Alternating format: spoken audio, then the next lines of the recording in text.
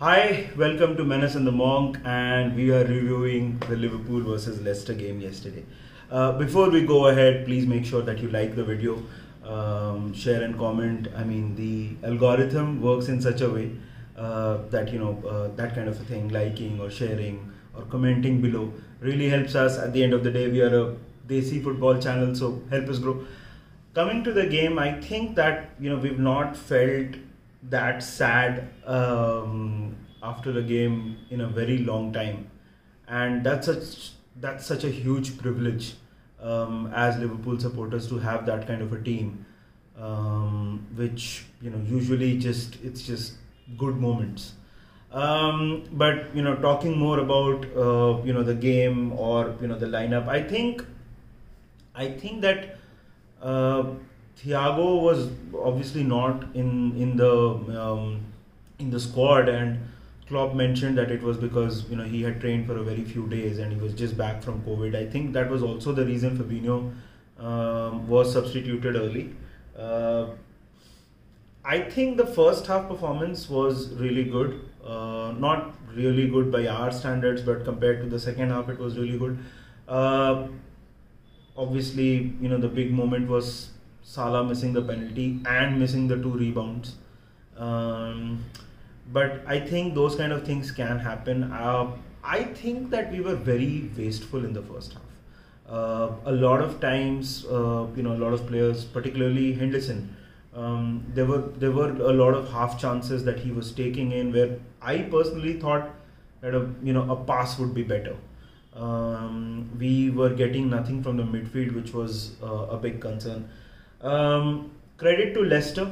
We have to credit Leicester for being absolutely firm, absolutely resolute in their defending. Brendan Rodgers put out a team, and it was very clear that they wanted to make life as difficult for us as much as possible. We didn't help ourselves either. But Leicester were, resolute in their defending, and we have to give credit to them.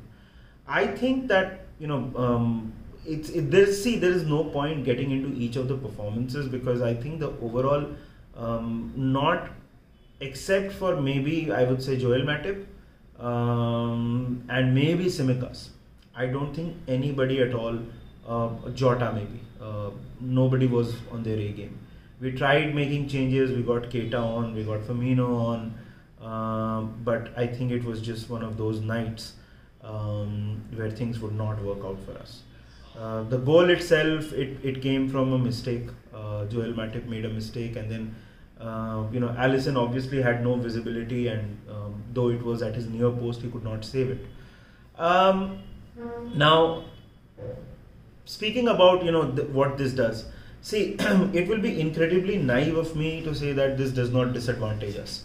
The point is, we are going up against Manchester City, who are a machine. They just don't know anything else rather than just annihilating the opposition. I mean, the same Leicester team, they scored 6 against them, right? So we will not. I don't think this gap will be incredibly tough to bridge. Not to mention that there is AFCON going to happen during that time, and we will miss key players, and Chelsea also, by the way, their players are coming back, and they will improve.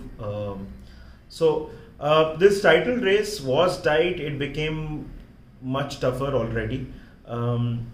But I think this team also thrives on situations like these. We've seen more than enough examples. One being last week, where we can do something. I think that till the time it's mathematically not over, I am not going to throw in the towel yet. But I'll also be not naive to say that we'll just win it on pure emotions. We clearly need to change certain things.